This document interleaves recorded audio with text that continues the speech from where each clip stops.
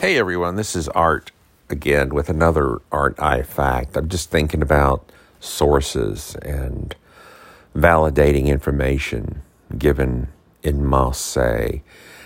For example, when you're watching the news, they may start off with a major story. Sources tell blah, blah, blah news that, and I'm like, wait a minute, hold, stop the fort, stop everything. Sources tell blah, blah news that.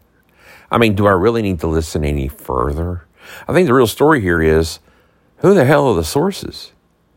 I mean, technically it could be the janitor down the hallway in the studio said, I think that they blew it up.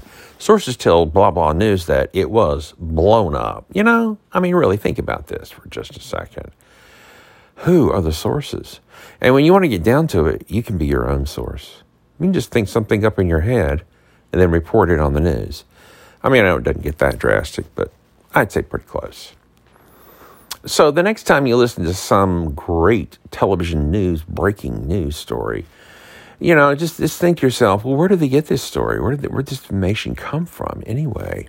And if you noticed over the last year or so, when they flashed the big media news on the screen, they always have this little ticker tape counter on the bottom that talks about how many people have been dying from the viruses, and it says, according to, that's another one I love, according to, you can't just outright say something, like, we landed on the moon. No, according to NASA, we landed on the moon, according to.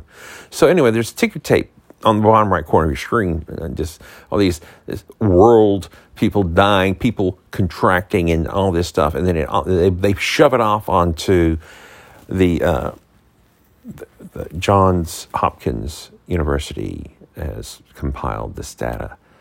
It's like they couldn't do it themselves, So all the news sources, they just point to Johns Hopkins.